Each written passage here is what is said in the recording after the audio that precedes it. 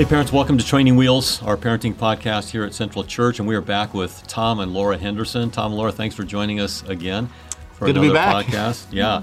And we've been talking about preparing kids for the transition to college or just living independently from their parents, and how do you do that?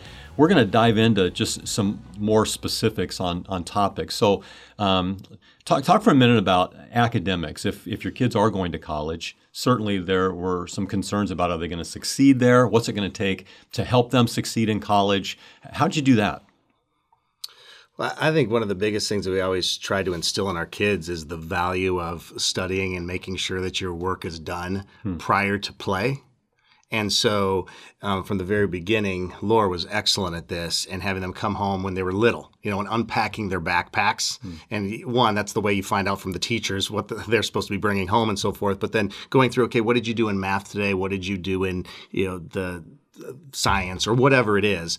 And then having them walk through that. Okay, do you have anything that you need to do here at home? And just having conversation about that, which then prepared them for later on into the middle school years and high school when they, of course, they have a lot more studies and a lot of more homework and so forth. And so, for both of our boys, I think Isaiah, for one, he just really had a lot more desire to study and that kind of thing. And he needed to study a little bit more, but he was just Johnny on the spot with that. Always been responsible Right. with it. Never had to ask. But Chase, we had to do a little bit more so on that, and he understood that, and that was fine. And so there is some anxiety there, especially, but the reality is getting them to understand, and we're going to talk about money in a second, but college costs money. Right now, middle school and high school is free. We pay for it tax dollars, but it's free. But when you go and you start paying for it, you want to make sure you take that academic stuff seriously. And so, but that started at a pretty young age and teaching them how to do that first. Right.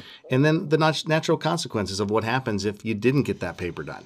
And then feeling that teacher say, hey, what happened here or whatever. So they bomb a test that you thought that they were studying for, you thought that they were doing their work. What do you do now? Mm-hmm. When Tom said the word natural consequences, I truly believe that from the time that they are super tiny until they are the age that they are now, because how are they going to learn if I'm constantly right behind them, holding them up or digging them out? And if they bomb a quiz, well, what are you going to do about it? Because I'm not going to be mad at them, but they already know that I'm frustrated or maybe let down of their performance, but they have their opportunity to find out from the teacher or learn for the next time. And did you kind of require that of them to take that step with the teacher or? Yeah, yep.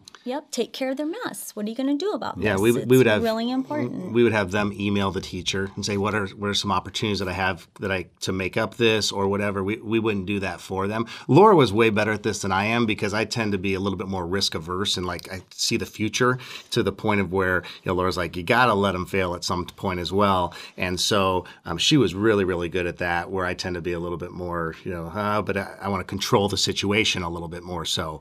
But getting them involved, going early, having a face-to-face conversation with the teacher as opposed to us calling or emailing or doing whatever. We've had that same approach even as we've been getting into the college journey, is saying, Jose, we want you to email the admissions counselor, the financial aid director. We will involve ourselves as necessary, but we want you to take that initiative because that's going to help them as they are independent. Sure. Awesome. Because when they're in college, you're not around to motivate them and help them do that. Let's shift to relationships here for a second, because that's got to be a fear of parents when you don't have accountability and control over your kids as they date in college. Mm-hmm. How did you prepare them for that to really make the right choices? We have said 16.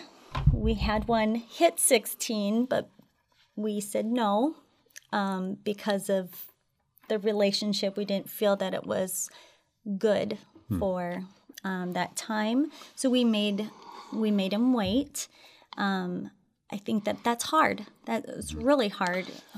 But I think one of the things that we've tried to do is say, look, that dating's not an age thing; it's a maturity thing. And are you going to care for that person in the way that Christ would want you to care for her. And we talk about protecting her character and cherishing her. I think that that's an important thing of saying, like, that is someone's daughter. That is someone's future wife. That might be your future wife, but that's someone's future wife. So how are you caring for her? How are you protecting her character is something that we have talked a lot about with both boys is really, and protecting their walk with Christ. And are we growing in Christ together? Yeah. Which again, as a teen boy, college boy, how much are they picking up? We don't know. Right. I mean, but at least they're hearing that, and they'll remember that as they're getting into more of those relationships. Did you set any boundaries in place? Because obviously they're driving, they're doing different things. What were some things you set in place for their dating relationships? Oh yeah. We talked about not putting themselves in a position where they could fall. So like strongly encourage them to do group dating type situations.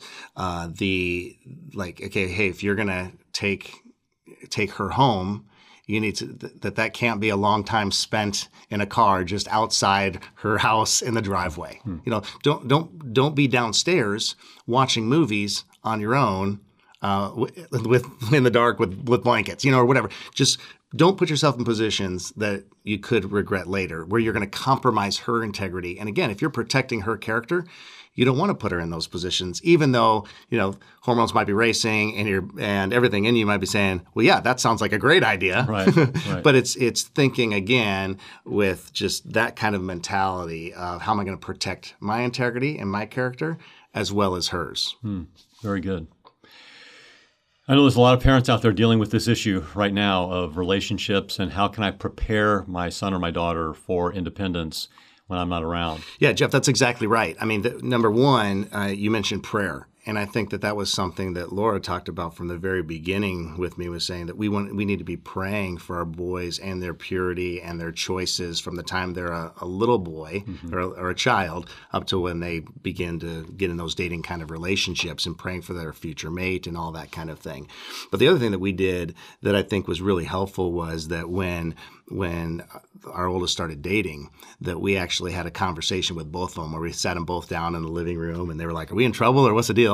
And we were like, no, we just want to talk with you about how are you going to help yourselves, and how are you going to set up some healthy boundaries that will really protect you in your relationship, which again was a little awkward. They were a little awkward in receiving it, and we were a little awkward probably in giving it, but we fought through that awkwardness and said, here's some helpful things that we would encourage you to do. Yep. And we talked about, the car thing. We talked about the basement thing. We talked about those things.